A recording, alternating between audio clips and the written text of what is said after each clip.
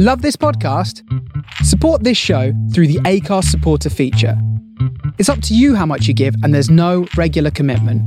Just hit the link in the show description to support now. And in our area, the traffic was mad, wasn't it? Traffic was mad. That's what he's saying. Yeah. Barking Madness. mad. Barking mad. Hello and welcome to the In for a Penny podcast. I'm Mark Schaffman, a freelance personal finance journalist, and I'm joined by my financial planner friend Joshua Gersler, who runs an advisory business called The Orchard Practice. Hello. If you'd like to know a little bit more about us, you can check me out at www.cavendishcontent.com and Josh at www.topfs.co.uk. Each episode, we aim to give our perspective on the world of finance and money and discuss some of the issues that crop up in business as well as everyday life. We hope that you'll learn something from our podcast as well as have some fun too. Hit the subscribe button so that you never miss an episode.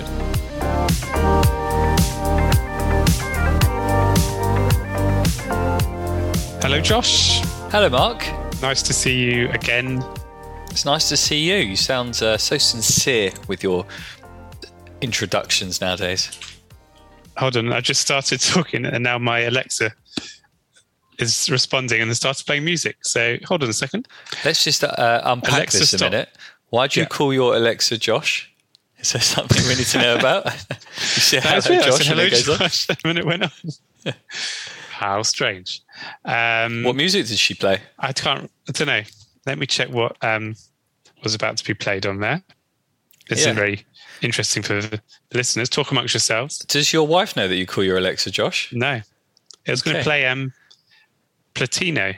Who's Platino? I don't even know what that is, but it sounds fantastic. Mark, what's that growing on your face? I feel like last year we had this conversation as well, but I often, as the nights draw in and the days get shorter and colder, I like to grow a winter beard.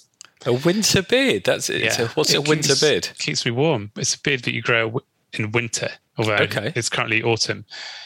But by winter, it should be fertilized and fluffy enough. Or I may just get bored and shave it. But I try to grow it and shape it into a nice kind of... So I kind of look rugged and wintry when by the time the actual festive period comes and people look at me and they think, he's enjoying the festive season. He's got his beard ready. Can you stop touching your mic? Sorry. He's got his beard ready. His hair is looking on fleek. Does your face often get cold? Yeah. Don't parts of your body get cold when you go outside? Well, I tend to cover up the bits that get cold. But how do you cover your cheeks? We're talking about the upper cheeks. Yeah, the upper cheeks. Yeah. Okay. I don't know. Balaclava you could wear? A balaclava. Snood, scarf. A snood. I want people to be able to see my face. Fair enough. My beard. Well, you look lovely, Mark. On the this creates an interesting segue into our subject we're going to talk about today, on the subject of weather and how feeling hot and cold and warm. Before you go into jump into that, because I know you like your segues, but I'm going to take you off at a tangent for a minute. Oh goodness! I hear congratulations are in order. On my beard? Not your beard. Oh, okay. And not the fact that you've worked out how to use the microphone. The fact that you won an award, didn't you? I did. Tell us about it. The last time we spoke, I may have mentioned that I was nominated for a Headline Money Award, which is it's described as the Oscars of the financial media industry. And that's huge. Huge. And I've been nominated many times in this competition in various roles. I've been down for Mortgage Journalist of the Year in the past and other categories. And this year I was down for Freelance Journalist of the Year on a short list of 4 other people who all happen to be very good women, very good female journalists. Everyone on the you were list the was only very male, the deserving. token male. I was the only male. So that's exactly what I thought. I thought in 2021, in the Me Too era, I'm just the token male on this list. And but as men go, you are quite feminine. Yeah. Thank you. You're welcome. And have very much become accustomed to making up the numbers and just having my polite clap when I inevitably lose an award. But this time it came up and the award was in the second half. So by then I was quite drunk and I think I was probably resigned to not winning. And then suddenly my face appeared on this big screen. Was it live or was it a photo you'd sent in? That was a photo, a very old photo before children. Before Beard. Before the Beard, yeah. My face was as smooth as a baby's bottom. And my name came up, and you sort of stand up and it all just happens in slow motion. I just kind of stood up and floated to the stage. I don't really remember much of it. And then suddenly I'm on stage. Do you have to give a speech? No, you just have to take the trophy, accept the trophy, and then you stand for a photo. But because my wife likes taking so many photos, I've developed this twitch where if it's taking too long... very good. Oh, yeah. If it's taking too long, I'd sort of do something you can't see now if you're listening, but I do an eyebrow raise, which is my kind of just take the bloody picture. Yeah, I've seen that look, yeah. Yeah. And I've watched a video back of me getting this award, and I do that in the ceremony, which I'm a bit embarrassed about. And people may think I was unappreciative, but I was very shocked and honoured.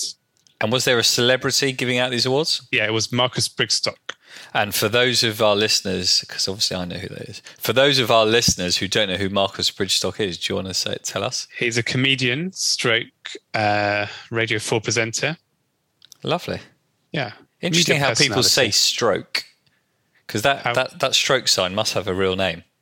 Stroke? forward slash. Okay, so he's a comedian / radio journalist. Fantastic. Oh, well done, Mark. Thank you. Now the challenge is to win it next year or not. Who knows? To retain your title. So it's quite nice because it's in the shape of an H, an H. An H, not a H. An H. My mum would go mad with you if she heard you say H. So I tell people that it's my Husband of the Year award. Very good. Because her for husband. H for husband. So now how are you going to segue from that into today's topic? It was very hot in that room because there was very little ventilation, which I was a bit surprised about. Was there a lot of energy in the room? Oh, very good. A lot of energy in the room. And that was before the energy crisis struck. So we're going to talk about this, aren't we? Because it's very topical at the moment. When I was a wee lad, in the early days of becoming a freelance personal finance award-winning journalist... Cool, you started young. Yeah, you're right. Well, when I was writing about this sort of stuff, there was, I think when I started in 2008, there was a financial crisis, and that was about the banks, and it was interesting, but you didn't really feel it because you were just writing about banks going bust and people losing their jobs, but it was something happening to other people. But now, there's a couple of things going on. There's a supply chain crisis where we can't get things like petrol and food for various reasons, but also we've got the energy crisis, which we're going to hone in on today. We haven't spoken about the petrol crisis, I don't think, have we? No, but that's more a shortage of sensible people crisis. But yeah, there were a lot of them, weren't there? Yeah. The energy crisis, though, is one of those things where you write about it, but you're also living it, because for millions of people, their energy suppliers have been going bust in recent months. I'm one of those people. I'm two of them. We're two of those people. And that's leaving people with higher tariffs, higher bills, and not many areas to turn. I think we should just first point out to anyone listening, if your energy supplier does go bust, you don't need to panic, because the Ofgem, I think they're called. Is that right, Mark? They make sure that your supply will continue. So don't panic. That's the first thing to make sure. So this is called the supplier of last resort. So let's break it down. So energy prices, and the energy market is in a little bit of a crisis at the moment because gas prices, which is how most of our energy is supplied, have hit record highs. And so why have gas prices hit record highs? What's going on? Well, this is to do with increased demands as lots of countries have come out of the pandemic. So people producing the gas are struggling to keep up. I think there have been a couple of factories that have closed. But it also isn't helped by Ofgem, the regulator, introducing what we have in the UK, which is a price cap on default energy bills. So I think this was introduced in 2019. And the government and Ofgem decided that to stop customers getting ripped off when they come off a fixed-term contract, suppliers have a maximum that they can charge you on their sort of default tariff. So you'll fall off a cheap fixed rate onto a standard variable tariff. Let's talk about that one for a bit, Mark, because in most other industries that I can think of, when your deal ends, there's no limit on what the supplier can charge you. So I'm just thinking things like your mobile phone bill, your mobile phone contract, or your broadband, or your telephone, things like that. Am I right that those don't have caps? So why? Right. I wonder why they put it into energy. So I think this is to be fair to customers, because then otherwise these big private companies could just charge anything, and then people risk not being able to pay their bills and then getting cut off, and then you don't have heating or energy, and that creates health issues. That makes sense. It's to make sure everyone can still have affordable heating and electricity. Exactly.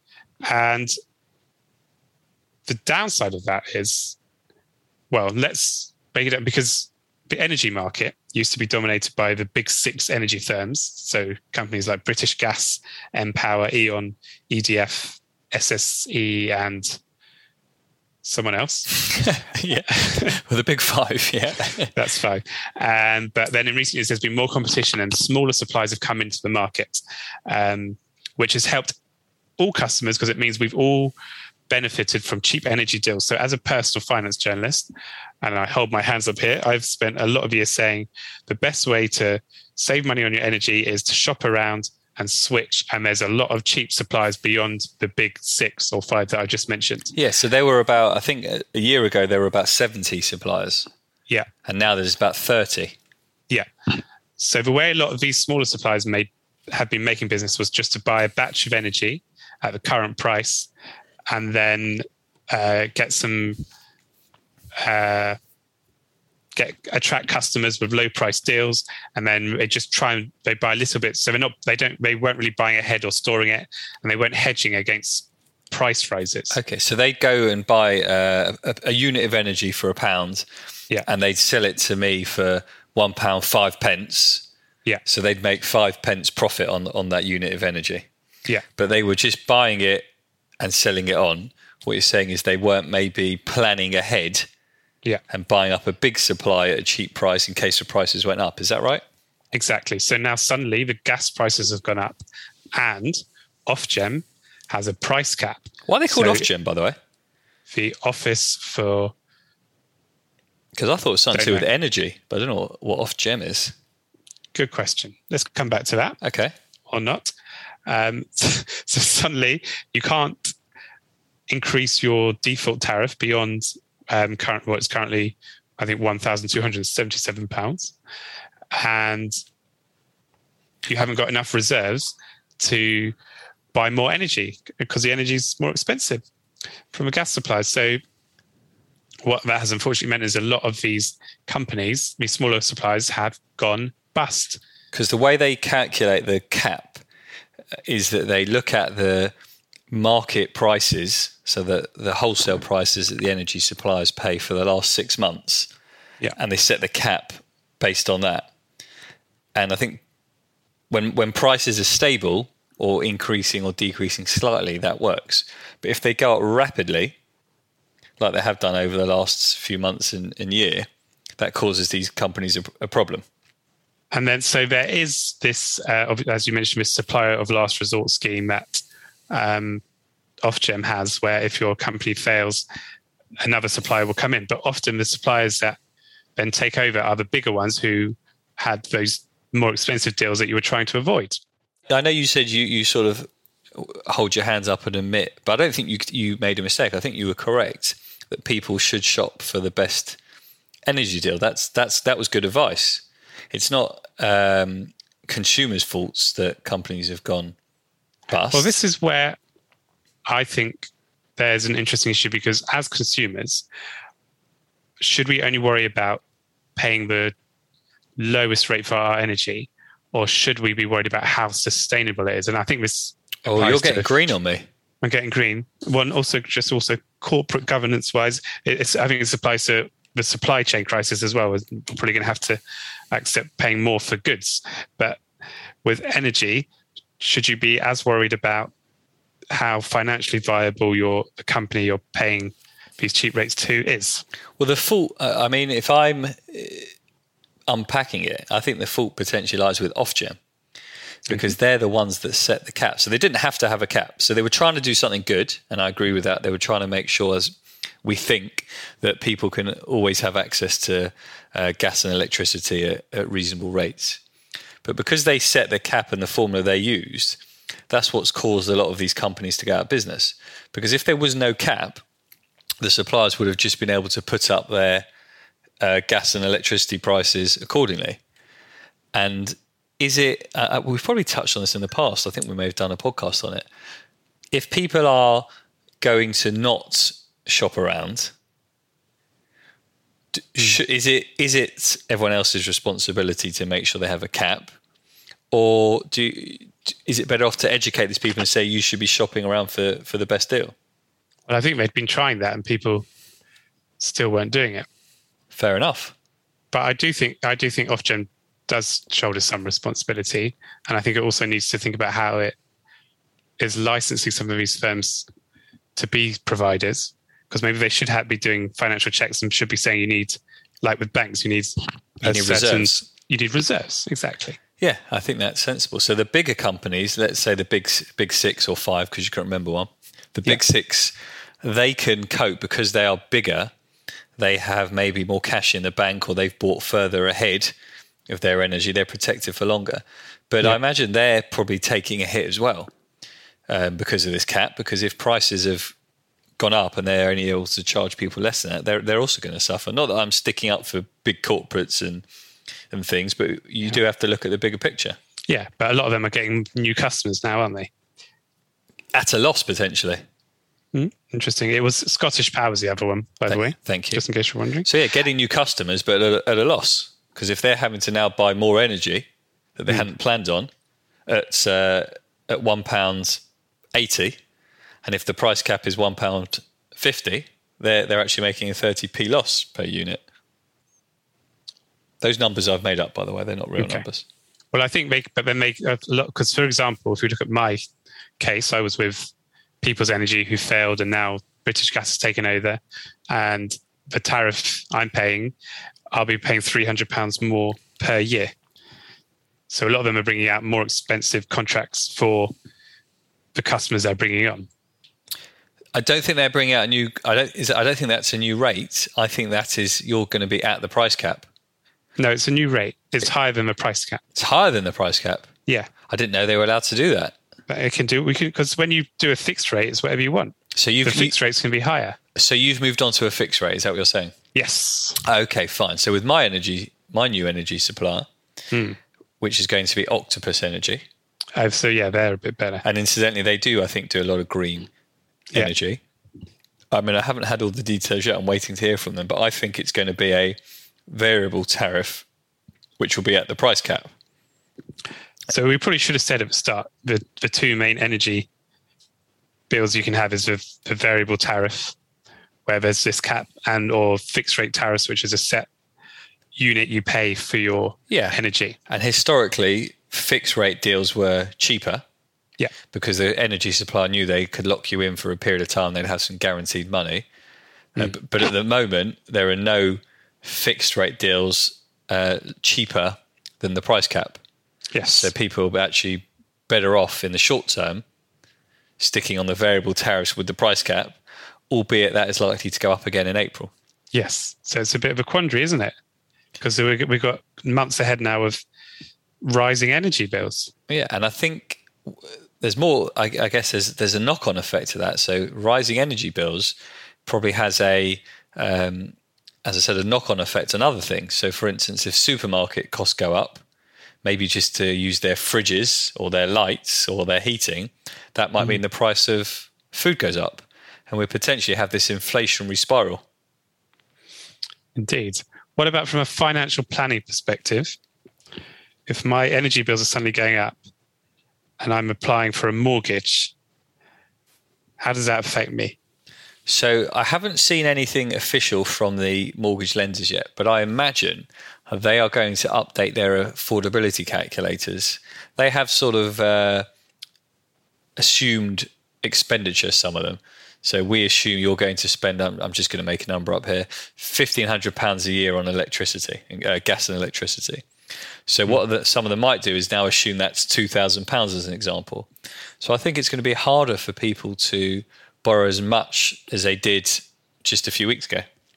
That's going to be tricky for a lot of people because you may be wanting to get on the property ladder in the next, year, and now you're looking at going into the spring with rising energy bills. It's going to be hard to predict your finances. Yeah, you have to you've got to try and budget, and the impact shouldn't be enormous. So if we use the example of an extra £500 a year on energy, for what a lender's going to lend you, that's probably only going to impact it by a few £1,000s here or there. So I don't think it's going to have impact in terms of tens of thousands of pounds, but nevertheless, it will have some impact.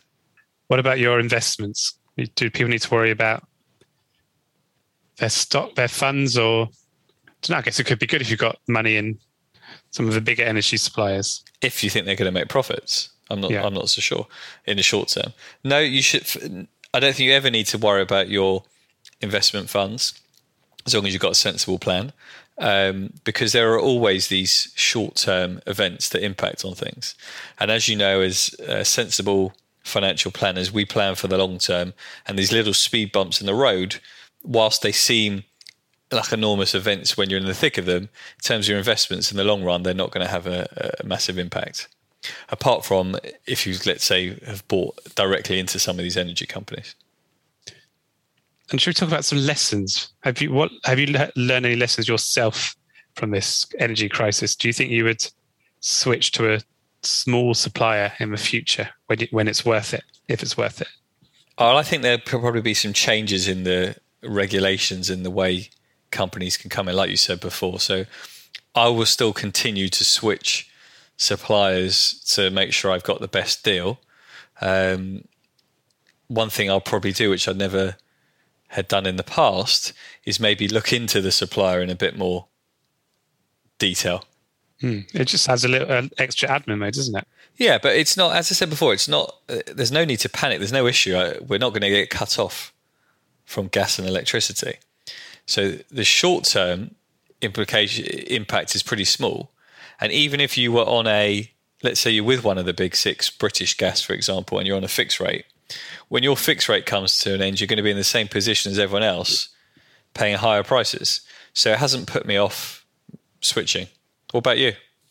Well, I was using an automatic energy switching service, and these are companies that are supposed to move you to a different supplier each time you can save a certain amount of money. What was your one called? 50 quid.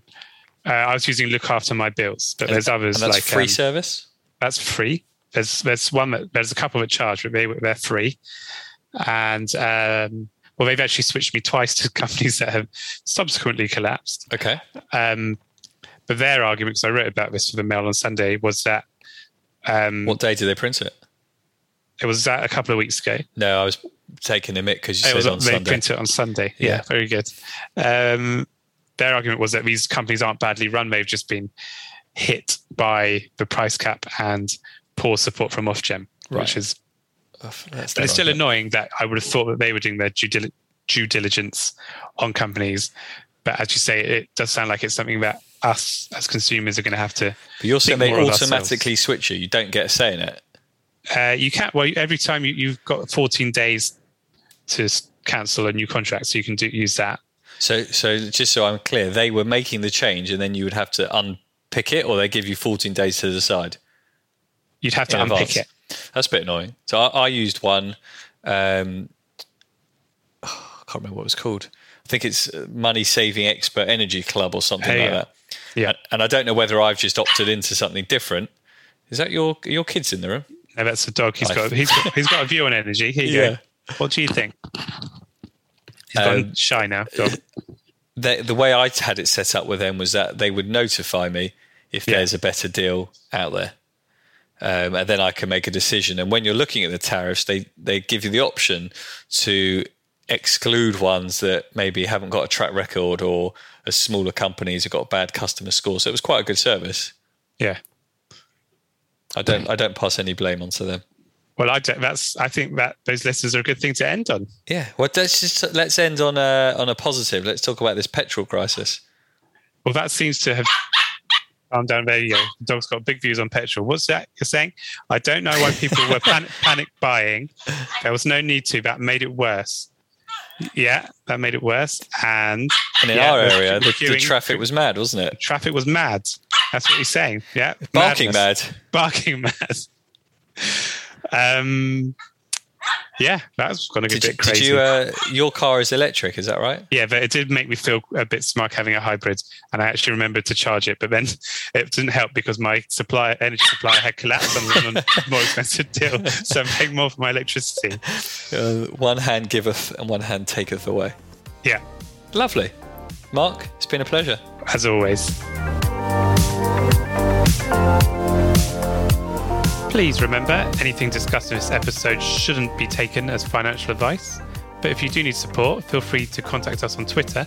You can reach me at Mark Schaffman and Josh at Josh Gersler. We hope you've enjoyed the show. Please leave us a review on your podcasting app. That helps people find us and lets us know you're enjoying what you hear. So thank you for being In for a Penny.